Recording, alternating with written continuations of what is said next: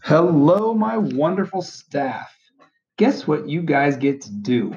You guys are going to help me build the skills to do a podcast. So I don't know what we're in for, but here's what we're going to try.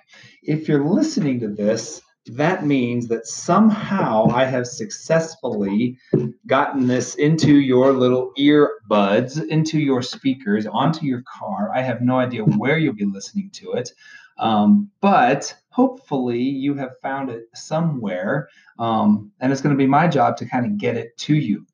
Um, Anyways, what I'm trying to do is I am trying to build a podcast to build a presence of sharing my, I guess, just expertise, my experience, and all that silliness when it comes to teaching piano.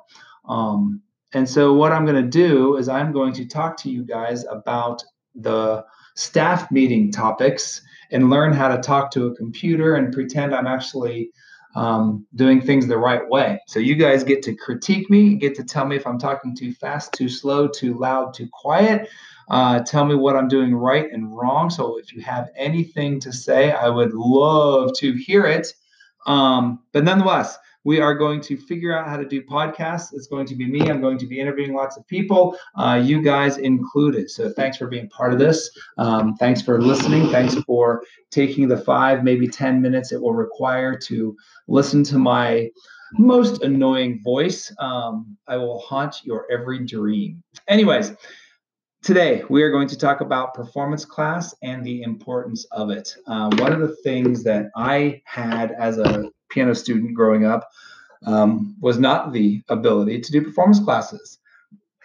Fortunately for me, I was never too scared of getting up on stage and performing. And for some performers, they're lucky enough to have that mentality. However, for me, I wanted to get up on the stage and go. But for some kids, it didn't work that way. So performance class is an opportunity to allow students to get up there and play their songs in front of other people. And you may think, well, nobody else is in the building right now. It's just my student. Why do I need to do performance class? There is something about getting on that piano out in the big room that will freak them out. So it is hugely beneficial to go out and play on that piano. Even if you're the only one, go out, go through the motions, make them play their song. So starting here, depending on when you get to listen to this, the week of March 9th, we will be playing a technique book song. The reason I've chosen that is because it's short. I don't want to spend all day in performance class. I want to go out, run through it, be done, get back to lesson. Parents, for the most part, do see the benefit in performance class as long as we don't stay out there all day playing our song and goofing off. If we go out, play our music, and get back to lesson, parents love it because they see the benefit. They see how fantastically prepared their kids are when they get on that stage at the Lincoln Center. So the point is that even if you are the only student here, I need you to take your kiddos out and do performance class. I need all of us to be very, very meticulous on catching other students. Catching may not be the right word, but helping other students do procedure properly. We cannot have students walking up there with their hands swinging. We cannot have them fixing the bench improperly. We need students to make sure that they do everything just like everybody else. No, I'm not a conformist, trust me.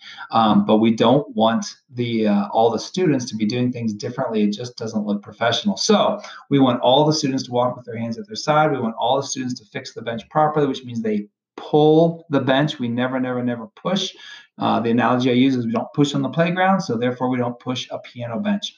Have a seat, fix your feet, hands on keys, counting, please. For guitarists, they hold the guitar up by the neck, they walk center stage, they have a seat, fix their feet, hands on strings, counting begins. And so then when they're done, they take their foot off. Pianists, when they're done, they put their hands in their lap. That is the cue for everybody to clap. Yes, I tell the audience at recital to not clap until this happens. So it is very, very important that they absolutely do everything they need to do to get the audience to clap. And one final thing before I let you go is that when we are all out there with our students, it is imperative that we take turns running performance class. We don't want to have one person appear to be in charge. We are all in charge. We all have a voice. We all can help. We all bring something to the table.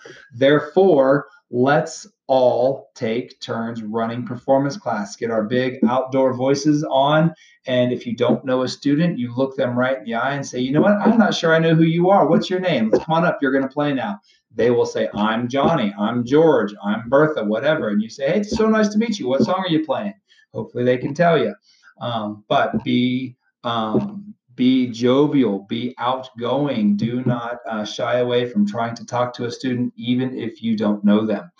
All right. Thank you guys so much for listening. I really appreciate it. Let's have a blast this recital season. I finally, tonight being Wednesday, March 3rd, got the music chosen for the recital theme. It is going to be great. Looking forward to it. I'll have it all arranged here in the next week or two. My next task is going to be to figure out how to get you guys to be able to listen to this. And then I will be having just a short little podcast for you guys to listen to each week. Thanks so much, guys. You're awesome. Talk to you soon.